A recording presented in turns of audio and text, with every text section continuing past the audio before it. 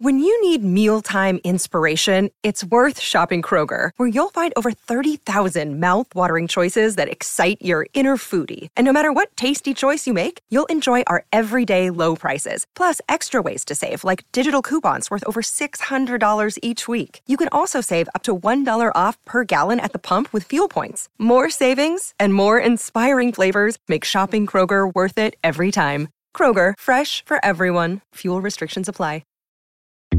All we have left is Orient. We know that they were from the East, right? You're not taking that away from us, are you? That's not a great word to use there. So Not yet. I didn't write the song, Dan.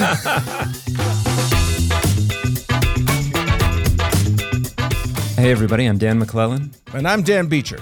And you are listening to the Data Over Dogma podcast, where we increase public access to the academic study of the Bible and religion and combat the spread of misinformation about the same. How goes the combat, Dan?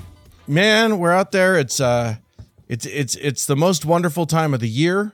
Or maybe when this airs, it's a little bit after the most wonderful time of the year. It depends on your proclivities. If you're a Western Christian or an Eastern Christian, sometimes that's some of those true. people like to hold things off for a little bit. But that's true. There are dating questions at play, but that's not what today's episode is about.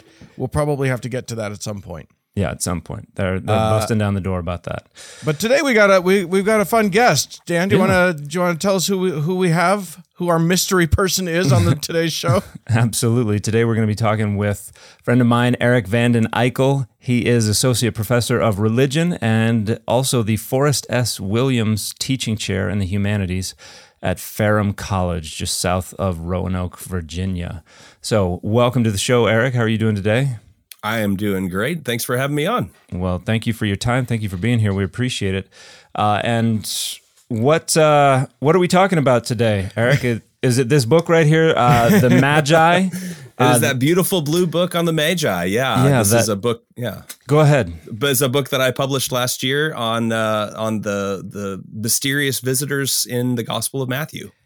I don't know what's so mysterious. I mean, I think we all know the story. Obviously, 3 dudes show up. They follow a star. They go. They visit.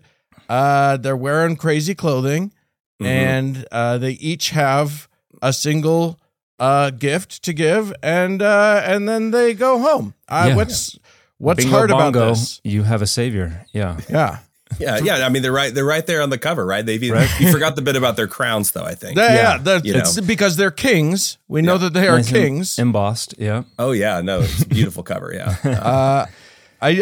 So I think that this isn't a large part of the Bible. It's in one gospel. It's how many? We're not even talking about like 4 chapters or whatever. What are we talking about here?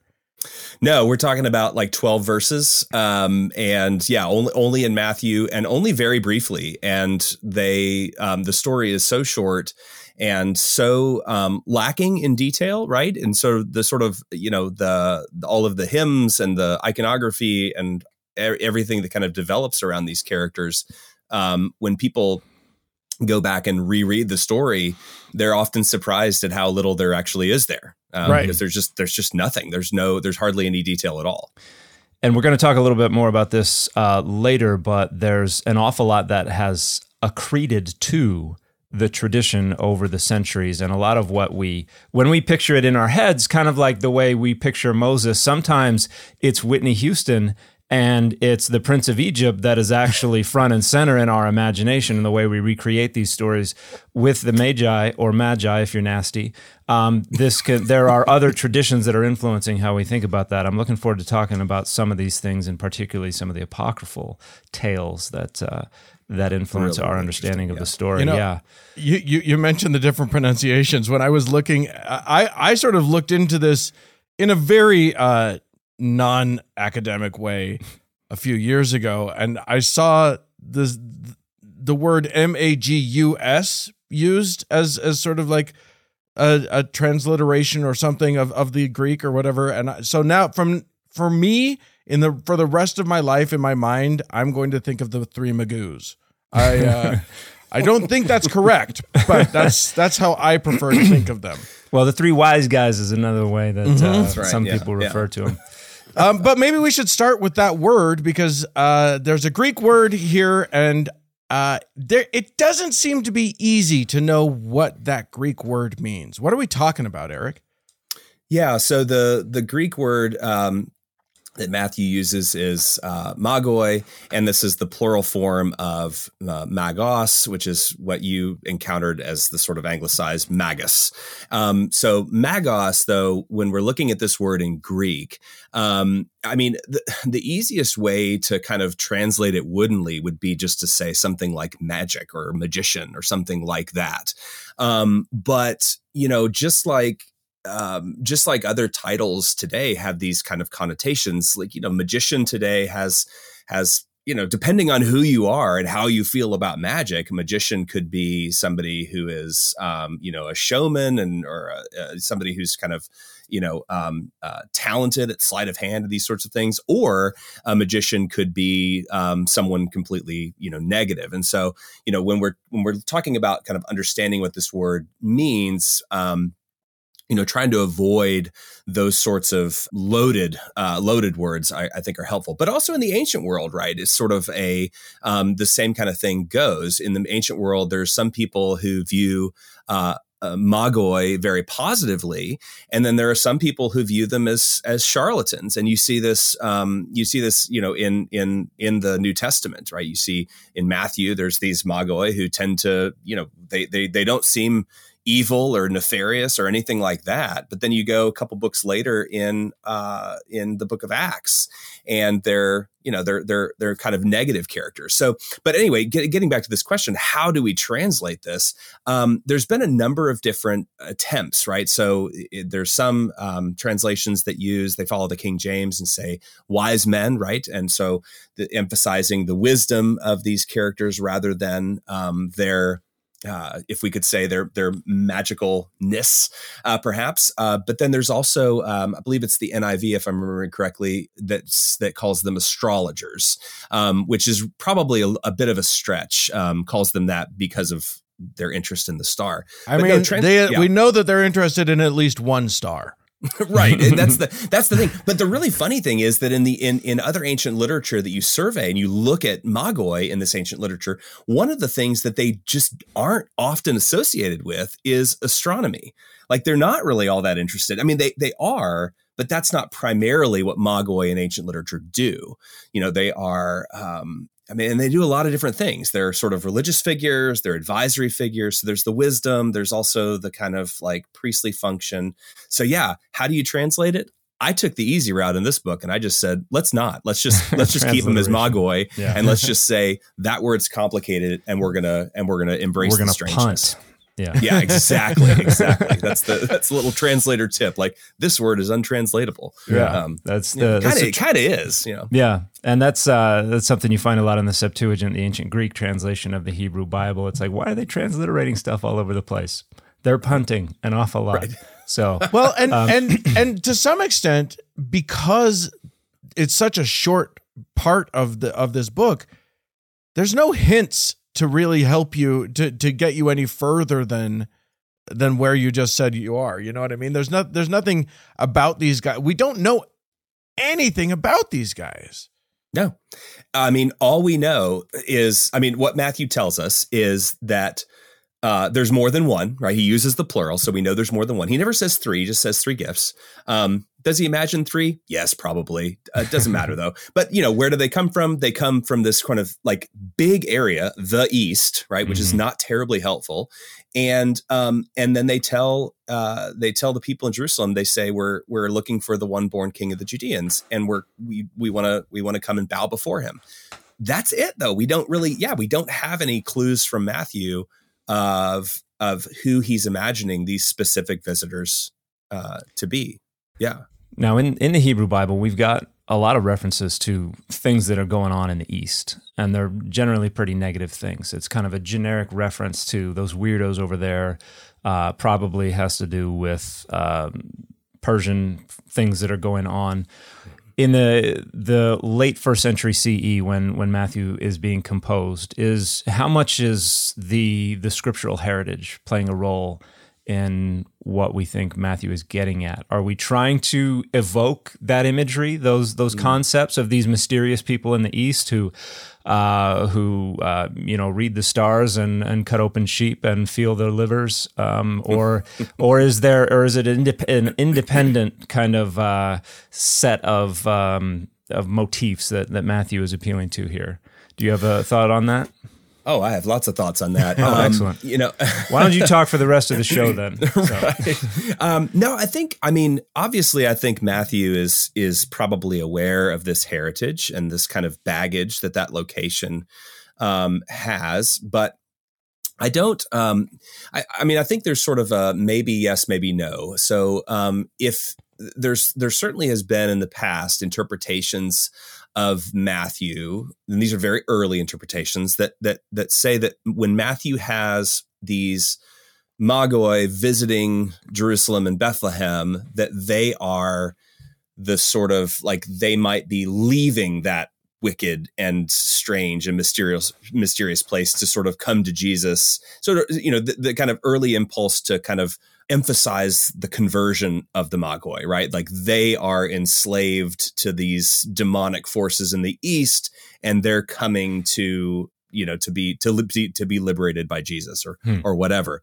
So that's one interpretation. If that is the interpretation you have, which is actually not the interpretation I have, but if it is the interpretation that you have, then I suppose, yes, Matthew is sort of participating in that, the East is the sort of negative, location.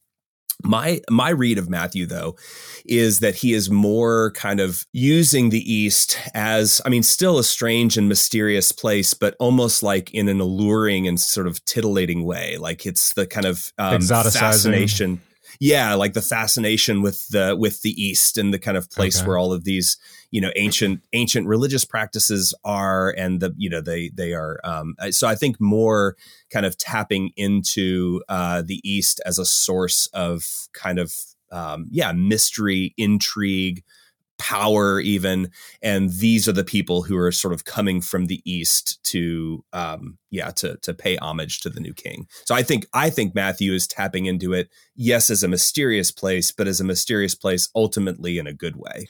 No. Do you think, for those of us who don't have a lot of background in this, contemporaneously to the author of Matthew, how would people have registered this?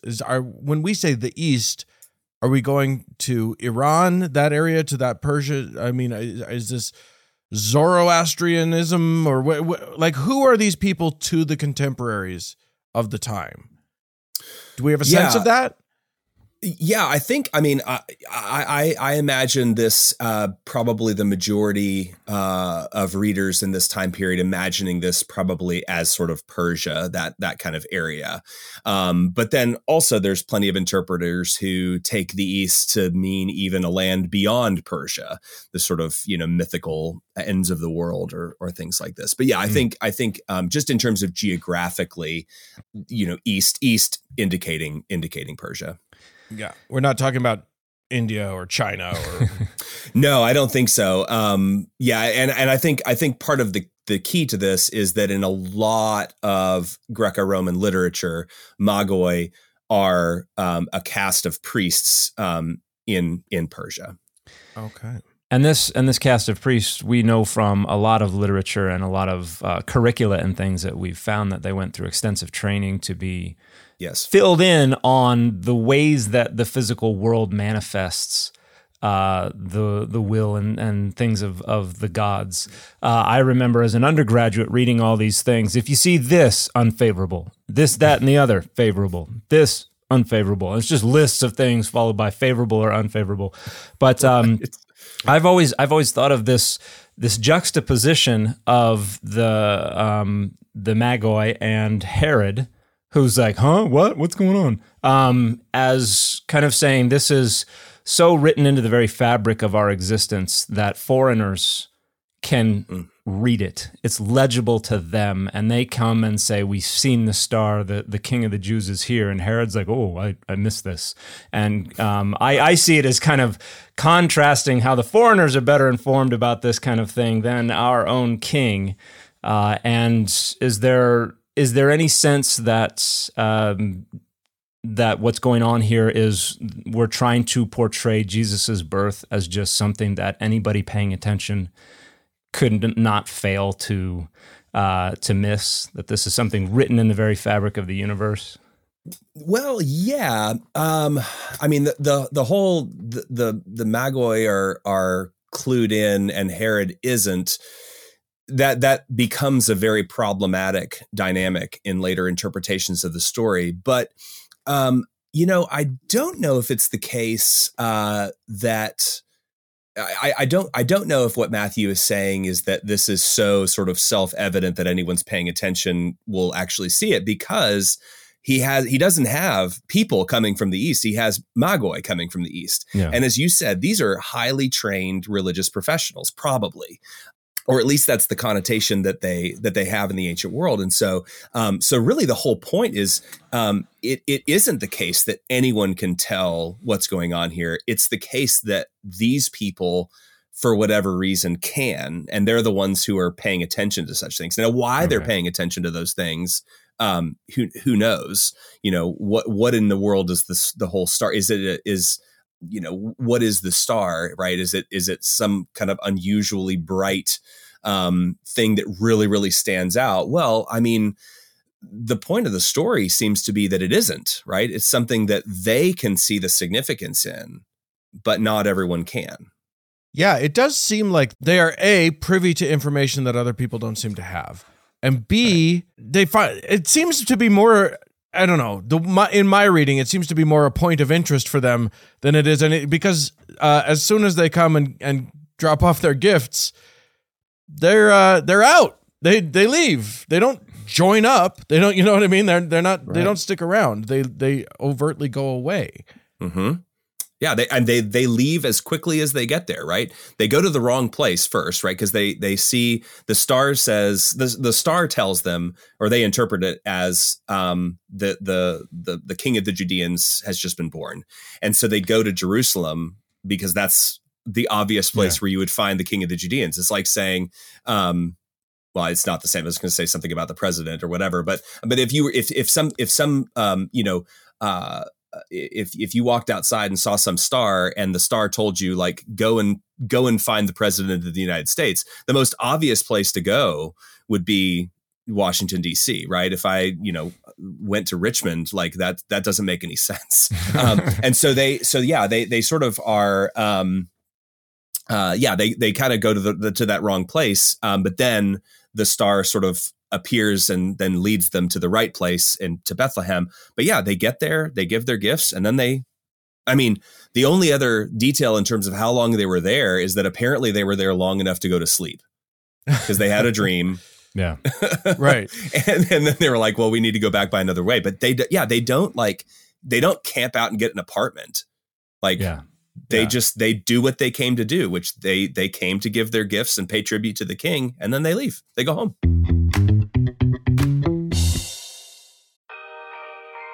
When Johann Rall received the letter on Christmas Day 1776, he put it away to read later. Maybe he thought it was a season's greeting and wanted to save it for the fireside.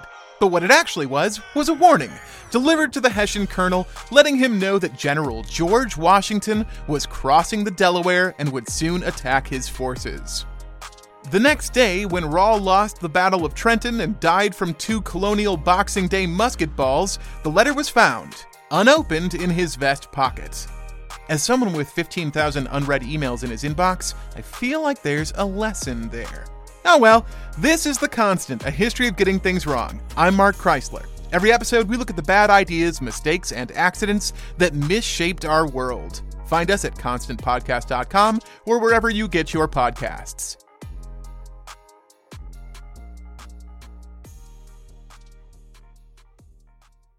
Some of us love history. Others used to or never did because history was presented as nothing but the rote memorization of names, dates, and facts. Basically, the story got left out, and that made history kind of suck. My name is Greg Jackson. I'm a university professor with a PhD in history, and bringing history to life is my passion. That's why I created my podcast, History That Doesn't Suck. I want to teach you everything you need to know about U.S. history, but I do so through stories. Let me tell you about George Washington begging his men not to mutiny against Congress, Clara Barton saving Union soldiers amid enemy fire, enslaved Frederick Douglass risking his life for liberty, and about so many other figures as their real experiences make industrialization, social movements, and even congressional debates and tax policy come to life. Subscribe to History That Doesn't Suck today, and join me, Professor Greg Jackson, every other week for a new episode, where I'd like to tell you a story. So 2 questions about them showing up.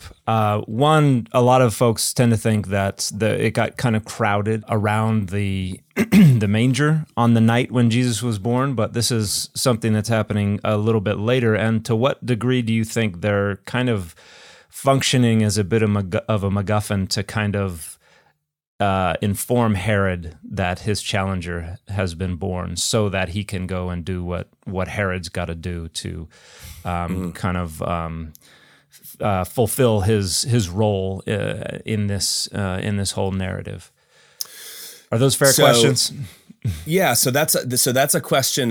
So let me make sure I'm understanding your question. So the question being sort of, are these guys sort of there to facilitate Herod's tyrannical, because Matthew's obviously trying to tell the story of Jesus's birth through kind of alluding to the story of Moses's birth, like the slaughter of the innocents and all of this kind of stuff. Right. I think it's intriguing to kind of consider that possibility, that that's what they are doing here. But I also think that the story and the connotations that word magoi carries with it makes it a little bit. I guess my response would be, if that's Matthew's goal, is that they are sort of facilitating this thing that Herod's doing, then Matthew has overtold the story, if that makes sense. Yeah, it's almost like if you had said, I had a student one time who made the suggestion when I was asking them. So we were talking about the flood and the flood stories in Genesis.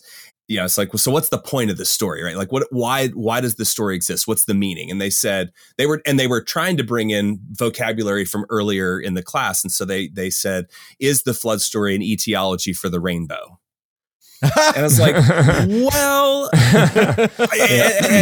and lest anyone think that I'm student shaming here, I'm absolutely not. It's a brilliant suggestion, right? Is it an etiology for the rainbow? Does it tell us where the rainbow comes from? And I sort of paused for a second. I thought, well, maybe, but that's an awfully violent and complicated story to explain.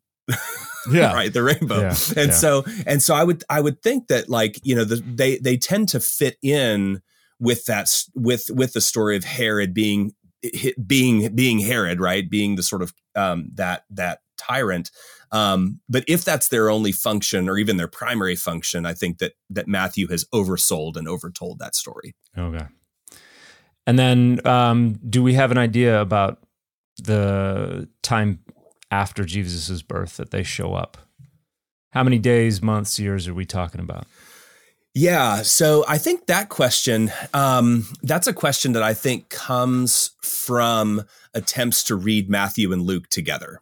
Right. Because part of the kind of harmonizing impulse of reading Matthew and Luke together, these very different birth stories, is Luke tells about the story of Jesus's birth, and then Matthew sort of imagines the magoi being there a couple of years later because of the reference to the 2 years old and whatever. And I think that's certainly possible that Matthew is imagining these visitors as coming to see Jesus after he's been alive for a while. But also, I just don't really think he gives us enough clues. I just think he's sort of imagining them as kind of, just sort of showing up. And so later stories kind of try to try to answer this question, right? Like how much later did they come? And so some will say, well, the star appeared when Jesus was born, and then they set out and they, took a couple months or whatever to get there. And then others say like the star appeared, a year in advance or whatever, so that they arrived right when the birth was had just happened. But yeah, it's a question. The timeline is a question that doesn't really seem to have a firm answer in Matthew. Remind me which of the Gospels the drummer boy is in. That's Luke, right? I'm just trying to piece it all together. Oh, yeah. That's the Gospel of Bing Crosby and it's Parum-pa-pum-pum chapter 2. Such a strange. The drummer boy has always stuck out to me as like, really, that's the, like, it's kind of an annoying. I mean, as we all know, when someone's just given birth, the thing that they really want is a drum solo. Yeah, I think that's the thing we're all hoping for in those quiet moments in a manger. Yes, what every woman wants. Speaking of sort of, when we think about all of these stories, we do mesh them together. We mesh together. We like every grandma has a creche, a nativity scene, and there's Joseph and Mary and Jesus in the manger, and then there's all of these other characters. There's angels and shepherds and various critters, and then there's these 3 dudes. Mm-hmm. How much, maybe you can talk to us, because now we have, Dan, you alluded to it before. We've got like names for these guys. We've got, a whole bunch of different backstories and whatever. Where does all of that come from? Because I read those 12 verses in Matthew, and Balthazar or whatever doesn't come up, or whatever the names are. I don't. Yeah. No, I mean, that's the thing. You read them and you go, huh, that's it. Wow. Yeah. So, I mean, it's a product of how we read, and it's a product of how we make meaning, right? Is that we always are reading stories. Everything we read, we're always reading in light of other things that we've read. And then also our brains are filling in the gaps when we have stories that don't have that detail, right? And so one of the greatest examples of this is if you just read the story of Jesus's birth in the Gospel of Luke, and in the Gospel of Luke, there is no stable, right? But this is a detail that readers' minds have filled in. Now, and if people are watching this right now, go to the Gospel of Luke and find the stable. You won't be able to find it. There's also no innkeeper in the Gospel of Luke. That's the Christmas pageant, right? Who's going to play the sorry or the evil innkeeper? Like, well, that role doesn't appear in Luke. There's simply no room for them in the Kataluma, which is whoever knows what that means. But anyway, so we sort of, we mesh things together and we fill in gaps, and that's just kind of how the whole reading and meaning making process works. And so in Luke, where does the stable come from? Well, there's a manger. And so manger is a feeding trough for animals. So where might you find a manger? Well, maybe in a stable, but also maybe in an alleyway, maybe in a cave, and all of these different kinds of places. And so when you're reading Matthew and all of the things that we've been talking about, right? Like, how many people are there? Where are they actually from? What are their names? What do they want with Jesus? Those are all questions that earliest readers have. And then they start to kind of fill in those gaps. And, it's like if you're telling a bedtime story to your kid, and then there was Magi who came from the East. What were their names? And then they sort of, those details kind of creep into the story as it's told and retold. You brought up a cave. Dan, you talked about meshing these things together. This is stuff that's already going on in the 2nd century. We have Tatian's Diatessaron, which is a harmonization of all of the Gospels, which is meshing these things together. We have an interesting text that seems to be the root of a lot of its traditions associated with the pre-birth and birth of Jesus, the proto-evangelium of James, correct? Yes. That this is where we get the picture of Mary riding down to Bethlehem on a donkey. This is where we get the idea that they found them in a cave. Right. This is where what other ideas do we get from... You're telling me the donkey isn't even real? The donkey's not real. They did What's not have donkeys happening? in that time period.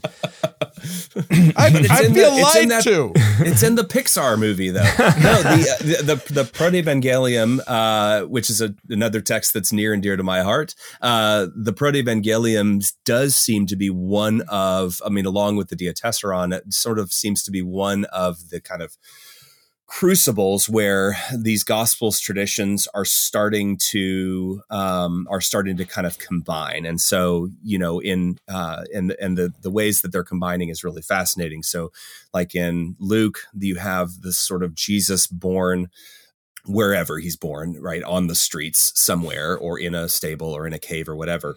The whole point being he's born not in a house, and then Matthew, the Magoi come to the house that Joseph and Mary live in. So there's kind of two different stories here. Matthew has them living in Bethlehem, and that's why Jesus is born there. Luke has them traveling for the census, and that's why Jesus is born there. In the Proto-Evangelium, they are traveling to register in the census, but then they sort of are outside of Bethlehem, and then they stop in the cave, which again, like if you go back to Luke, that detail actually doesn't contradict Luke. It just sort of provides a detail that Luke doesn't provide. Mm-hmm. But then the Proto-Evangelium author harmonizes these things by also having the Magi appear at this cave. And so, the sort of quote unquote homeless Jesus is a Lucan feature, but then the Magi and the star and all of that stuff, that's a Matthean feature. And then they get kind of combined in there in that. And then we turn it up to 11 a little bit. Yeah. Yeah. And that's when yeah. the drummer boy comes up on the donkey. And I'm getting it. I think I'm getting it. I'm working on it. We're so close. We're so close. Yeah. You've got a great chapter in here where you talk about 4 different apocryphal texts that feature the Magi that contribute to some of the different ways we think about them today. The Proto-Evangelium of James is one of them. We've also got the Gospel of Pseudo-Matthew, the Armenian Gospel of the Infancy, and the Revelation of the Magi. What are some of the things that these texts contribute to the accumulation of traditions about the Magi? Yeah. So starting with the kind of, going back to the Proto-Evangelium, starting with that, one of the things that I sort of noticed when I was looking at that story is this kind of early fascination with the star, right? So Matthew doesn't really do much with the star. I mean, it's there. But the Proto-Evangelium, the Magi make reference to the star, and they talk about why it was so interesting to them, right? And then one of the thing that they say is that it was so bright that all of the other stars in the heavens were dimmed because of its brightness, right? Which is a new detail, right? We don't get that in Matthew. We just get that they saw something of significance in the star. And a detail that might be problematic in that, like, folks might have noticed that one. Right. Well, and that's the thing is that so the star sort of in later traditions kind of it gains the ability to sort of appear and reappear, appear and disappear, and this is in Matthew as well, where the star reappears and leads them to Bethlehem from Jerusalem. But in these later texts, it becomes almost UFO-esque in a way that's like anyone who's paying attention would be able to see this, right? Like if there is a star in the sky that is so bright that it is dimming all of the other stars, then certainly that's something that people are going to notice. But the author of the Proto-Evangelium takes that detail and changes a couple of other little details, but that's the detail that he really takes and says, all right, we're going to really, turn this up to 11, right? We're going to crank the brightness up on this thing to sort of answer one of those questions that Matthew doesn't really seem interested in answering, to say, well, what did they find unique about the star? And the author of the Proto-Evangelium says, well, it was how bright it was, right? And so that kind of that kind of detail gets emphasized there. In a text like the Armenian Gospel of the Infancy, which is another just fascinating text that I recommend anyone read because it's really, really interesting. But in the Magi material there's this other question that the author is interested in answering, which is why, when the Magi arrive in Jerusalem, in Matthew it says Herod and all the people in Jerusalem were terrified when the Magi showed up. It's weird, right? You look at this and you go, okay, like, but why, right? Like, why are they terrified?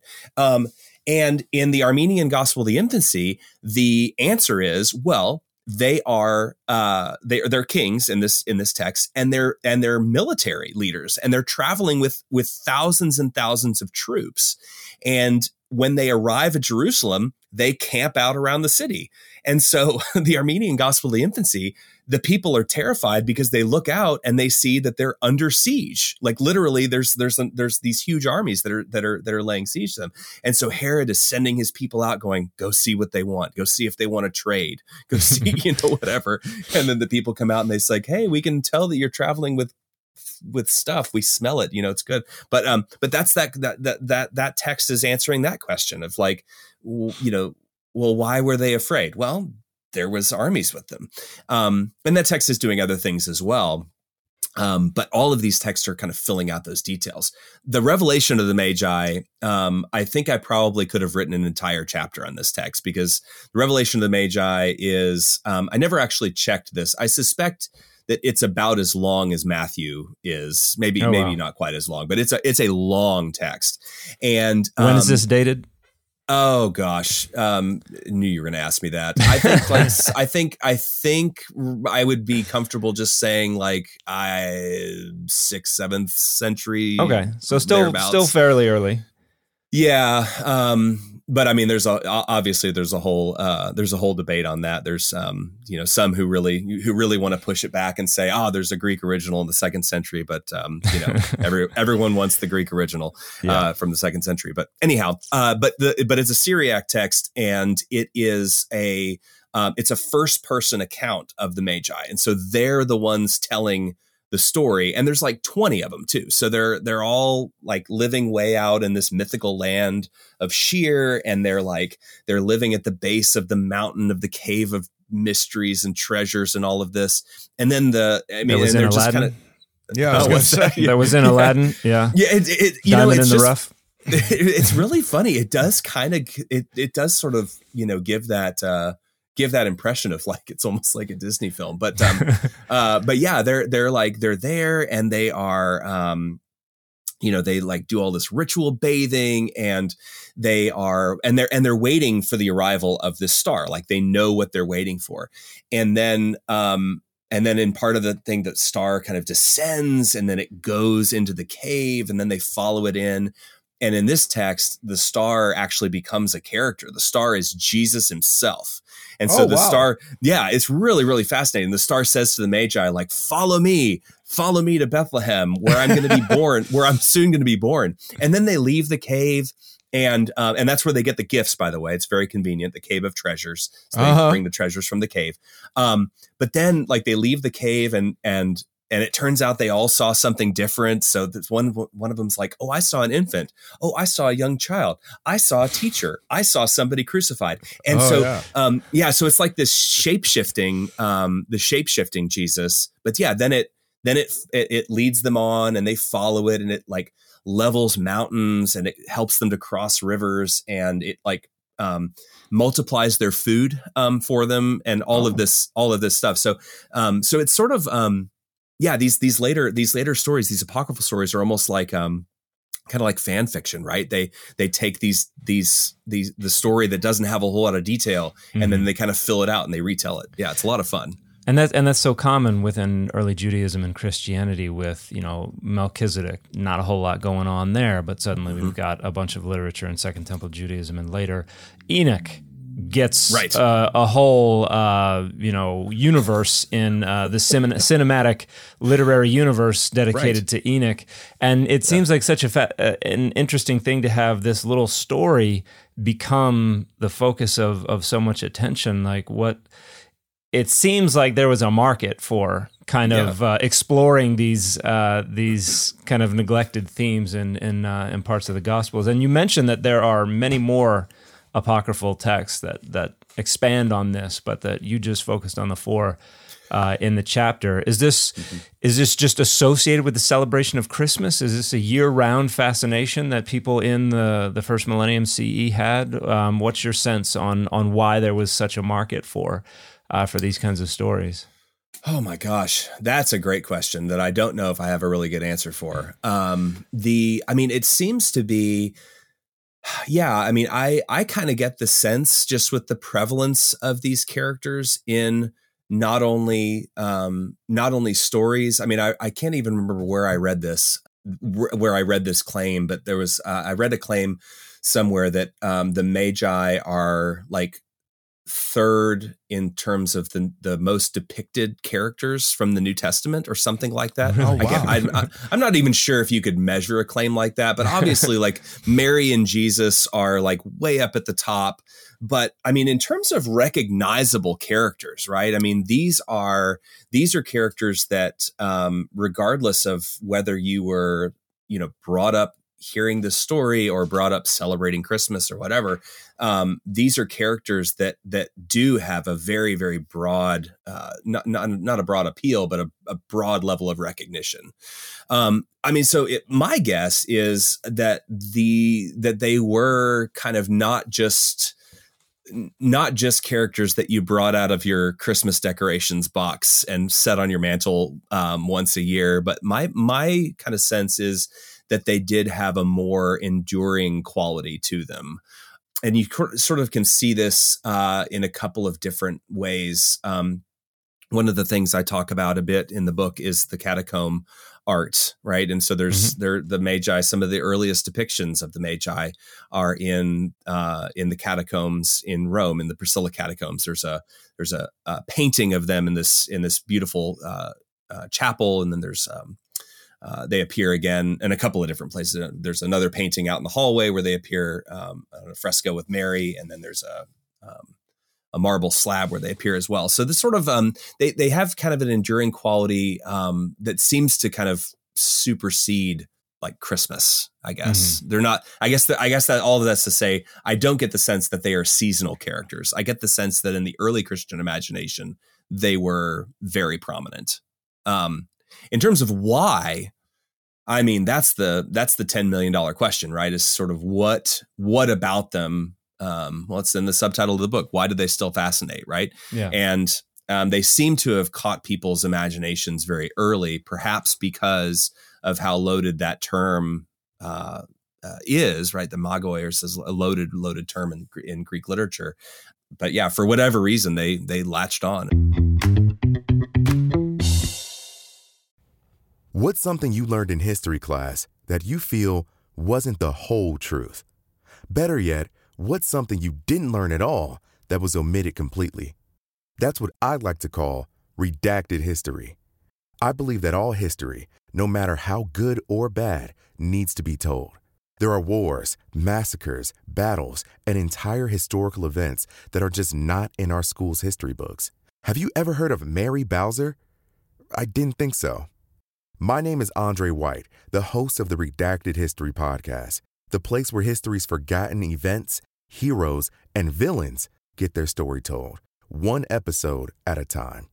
So come huddle around the campfire with me and get ready to hear the stories that you were robbed of. And get comfortable. We're going to be here a while. The Redacted History Podcast. Real history never dies. Stream the Redacted History Podcast on Apple Podcasts, Spotify, or wherever else you get your podcasts. I mean, it does seem like a part of the story or a part of their function is that they are some sort of outside confirmation of the divinity or of the divine providence of this birth of, you know what I mean? It seems like it's a nice touch just from a storytelling perspective. This is not just important to one small subset of people, to the Judeans or to whatever. This this is a thing of sort of global importance, and this adds that externality of importance to the story. Yeah, it's so there's there's a sense here with the way that the way that Magi and other ancient literature are depicted. One of the really interesting things that you see time and again, you see this a lot in Herodotus. You see this a lot though that Magi are people who are drawn to kings. When Magi show up in a story, we're talking not in the New Testament, but when the Magi show up in a story, there's about to be some sort of political shakeup. When the Magi show up, there's either going to be a new king who is taking power, or somebody's about to lose their job. And that's just kind of this theme that you see kind of over and over and over again. And even one of there's two other in the New Testament, two other mentions of Magi both in Acts. And in one of them, this Magi named, has two names, Bar-Jesus and Elymas. And he is also near the leader kind of figure. So they're sort of drawn to political power. So in my read of this story, it's actually less about validating the divinity of Jesus and more about validating Jesus's royal lineage and saying, the Magi are here to confirm that this is the true king of the Judeans. Herod ain't it, but Jesus is. And that's one of the reasons why they show up, they give their gifts, they go. Because that's why they're there. Yeah. One of the interesting things, sorry, you just made me think of one of the interesting things that I liked about your book was you have a discussion fairly early on I think it's in chapter 2 when you're talking about sort of how you're translating a few of these different words, and you talk about you've said a couple times today, King of the Judeans. Dan said King of the Jews earlier. Don't drive there's a question there, man. I'm starting to fight. Who wins? You have no idea what a fight you're starting here. I'm just speaking colloquially. Hey man, I'm just asking questions. That's my job. Well, Dan, do you want to take the first punch, or? Well, no, I don't. I'm not siding with a specific part of this, but yeah, there's long been a discussion about how we are to understand this designation and this identity. Is this cultural? Is this religious? Is there even a thing as such as religion at this time? Spoiler alert: no. Is this a geographic designation? Is this an ethnic designation? This is something that's been it's been debated for a long, long time because it has relevance to when you can begin to start talking about something called Judaism. And there have been some books where, people will start off in the very first or in the introduction saying, hey, I'm just going to use Judean, or I'm just going to use Judahite, or I'm just going to use Jewish or something like that. Just and here's what I'm aware of all this, but I'm just right. Because you can't ever get a first down on this. You've got to punt on this in one sense or another. So, So yeah, I'm not taking sides. I'm just kind of I use what is most colloquial and what is most recognizable to my audience. Yeah. But thank you for pointing that out and opening up old wounds. Yeah. Oh no, this is one of those debates. It's a huge debate in our field, and it can sometimes get rather messy, and so I do. The ultimate punt would just be to say, like, I'm just not going to translate it, right? Like that's the king of the Judaioi. Yeah. But really, like you did with Magi. But, exactly. But you can't do that with everything, because then it's just lazy. But but the I translate it King of the Judeans here. I am not one of those who thinks that it is necessarily always the best translated as Judeans. I think it's very context specific. And so in this particular story, I think that very well captures the sort of ethnopolitical emphasis that Matthew is putting on the story by incorporating these people. Yeah. They are coming to see they are coming to see the rightfully born king of this particular ethnos. Yeah. And so Judean better captures that better than Jews. But yeah, I think it just depends on it depends on what you're reading. And that's one of the challenges of translation, is that there is no one-to-one correspondence really ever. There's always a question of context there. Apart from the People's Front of Judea, who are splitters.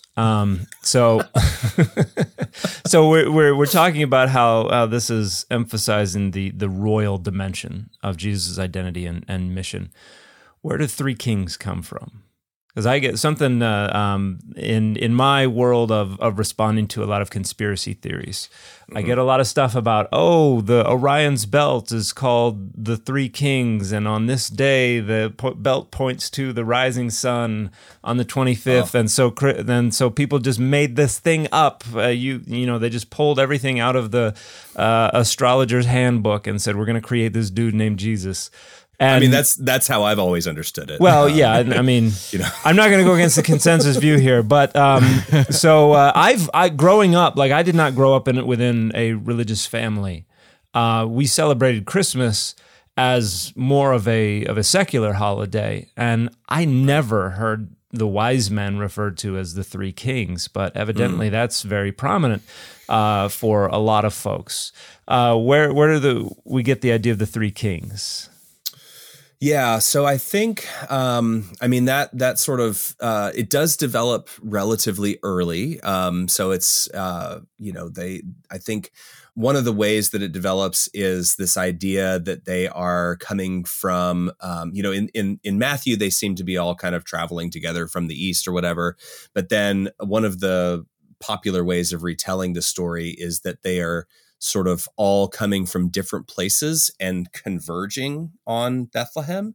So sort of and that kind of grows into this, the different rulers or different important people or different kings from various different places are coming together to kind of pay tribute to the real king.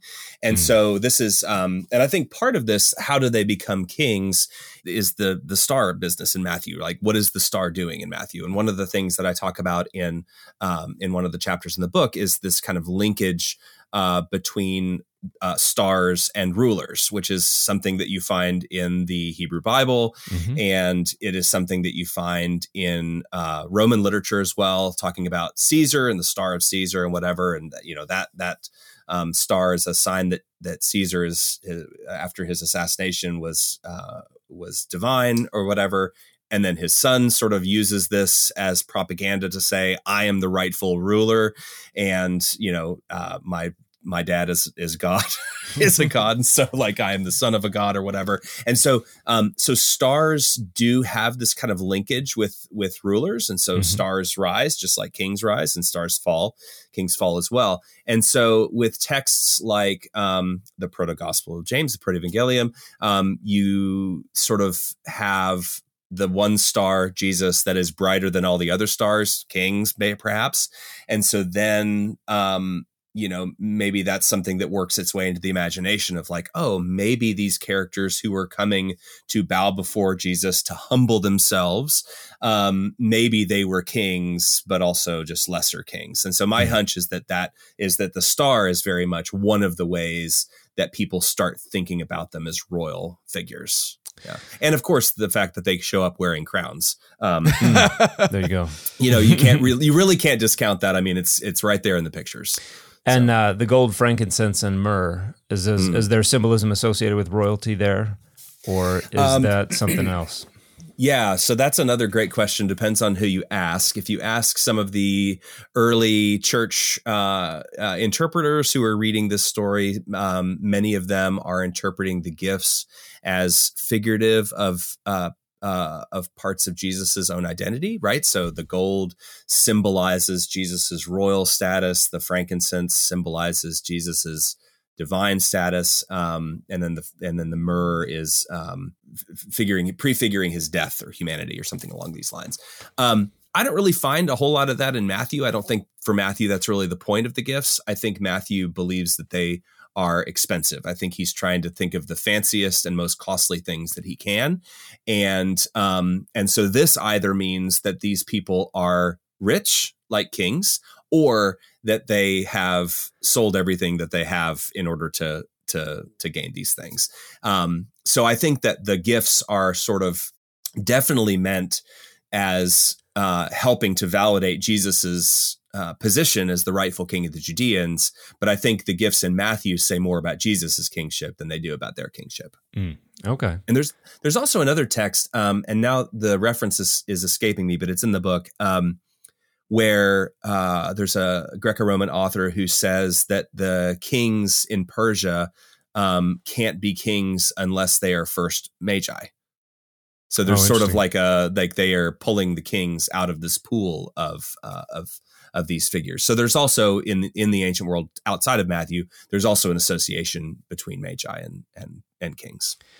I notice as we're talking about the different ways that people are kind of negotiating with this story, it's always amplifying, it's always escalating, it's always trying to find additional significance, additional meaning, which is something that I talk about a lot on social media, that people are always looking for new and better ways to make the text meaningful or useful to them. And even if that means adding details and expanding the story, that's just kind of a natural part of the life cycle of these stories. As they are transmitted, they get expanded upon, they get elaborated on, they get amplified.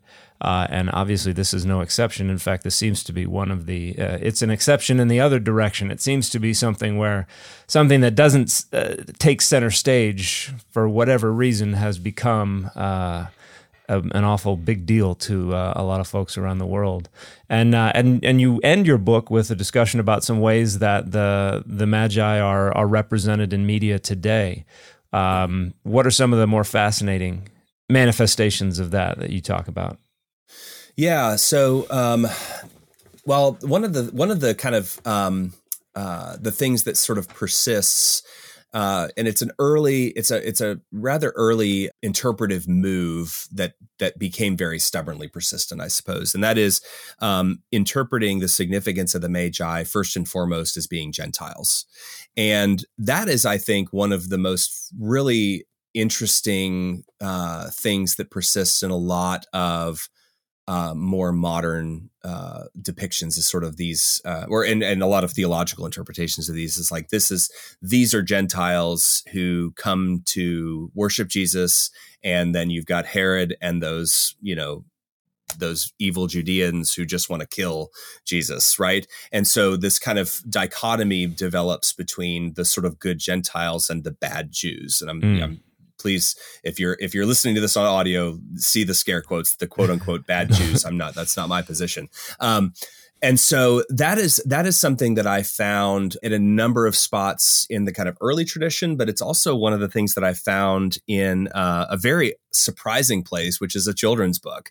So I looked at an illustrated children's book that was put together a couple of years ago, and I chose it at random off of Amazon. I just went on and I tried to find the most recent wise men book that I could, just to say, like, let's just do a random children's book. And I even found that sort of anti-Jewish rhetoric in the children's book of the way, the way that the Magi are depicted, right? And they all come to Jerusalem, and then and they're dressed all nicely or whatever. And Herod is this like fat slob with yellow skin, and like, he's just filthy, greasy, all of this.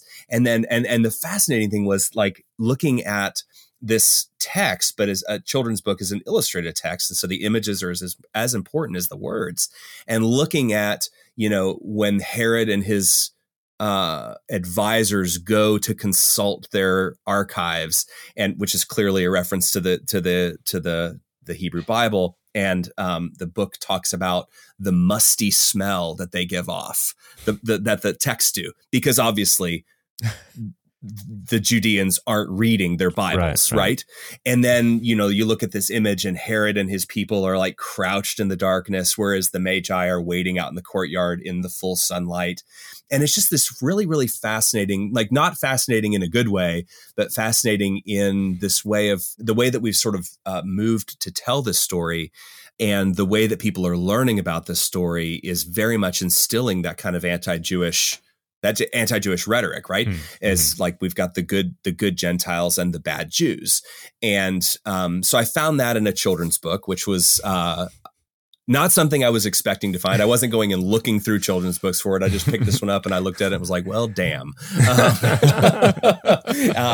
And so that's sort of a, fascinating, but also in a bad way. And another kind of positive, example though is one of the books that I examine is Lamb, the Gospel According to Biff, which is a fantastic novel. It's sort of a modern day infancy gospel in many ways, but in this novel, Jesus and his best friend Biff go off east down the Silk Road to find the Magi, to ask them, who is Jesus, right? Because Jesus is sort of like, I know I'm different. I know I'm God. I know I'm a Messiah, whatever, but I don't know what that means. And then there's a rabbi who's like, your mom said that these three dudes showed up when you were born.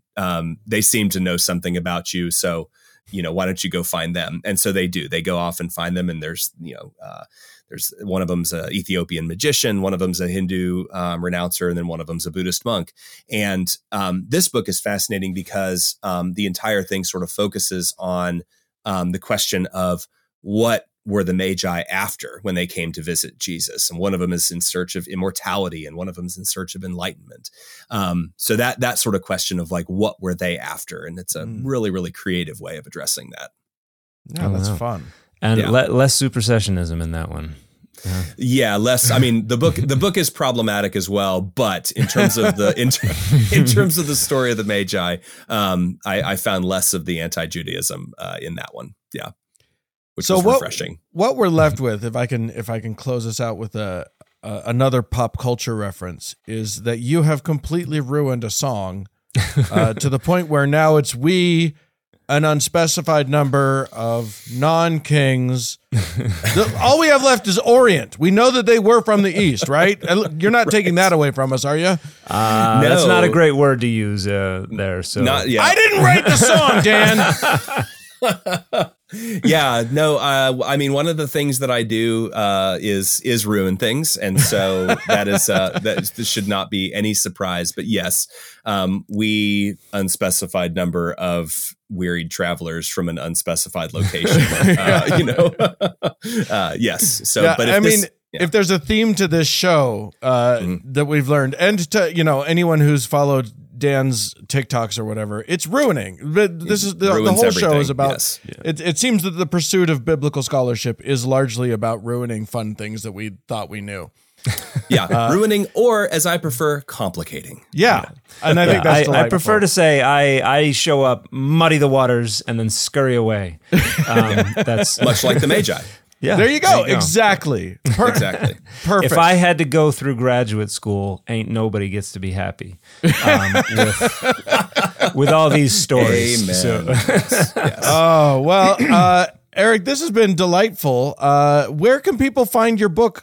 Because I know that they're going to want to dive into it and get and get a lot more out of this thing. So talk to us about your book. Yeah, absolutely. So the book is called The Magi, Who They Were, How They've Been Remembered, and Why They Still Fascinate.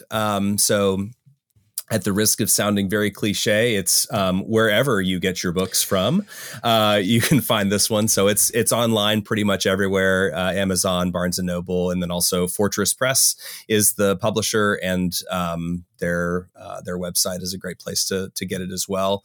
But yeah, I hope you'll pick it up and read it and connect with me if you got questions or comments or insults or anything like that. Oh, I wouldn't invite our listeners to connect with you. I don't think that's a good idea at all. No, okay, definitely don't connect with me. I am inaccessible. I am a riddle wrapped in darkness. So, but a wise man, nonetheless. Well, thank you. Well, Thank you, Eric Vanden, Eykel, for joining us today. We really appreciate it. Friends at home, thank you for joining us too. If you would like to become a patron of the show, help make it go, gain access to an early and ad-free version of every episode, as well as the potential for patrons-only content, you can go to our Patreon, which is patreon.com/dataoverdogma. If you need to write to us, please feel free to reach out at contact@dataoverdogmapod.com. And we'll see you again next week. Bye, everybody. Data Over Dogma is a member of the Airwave Media Podcast Network. It is a production of Data Over Dogma Media, LLC, copyright 2023, all rights reserved.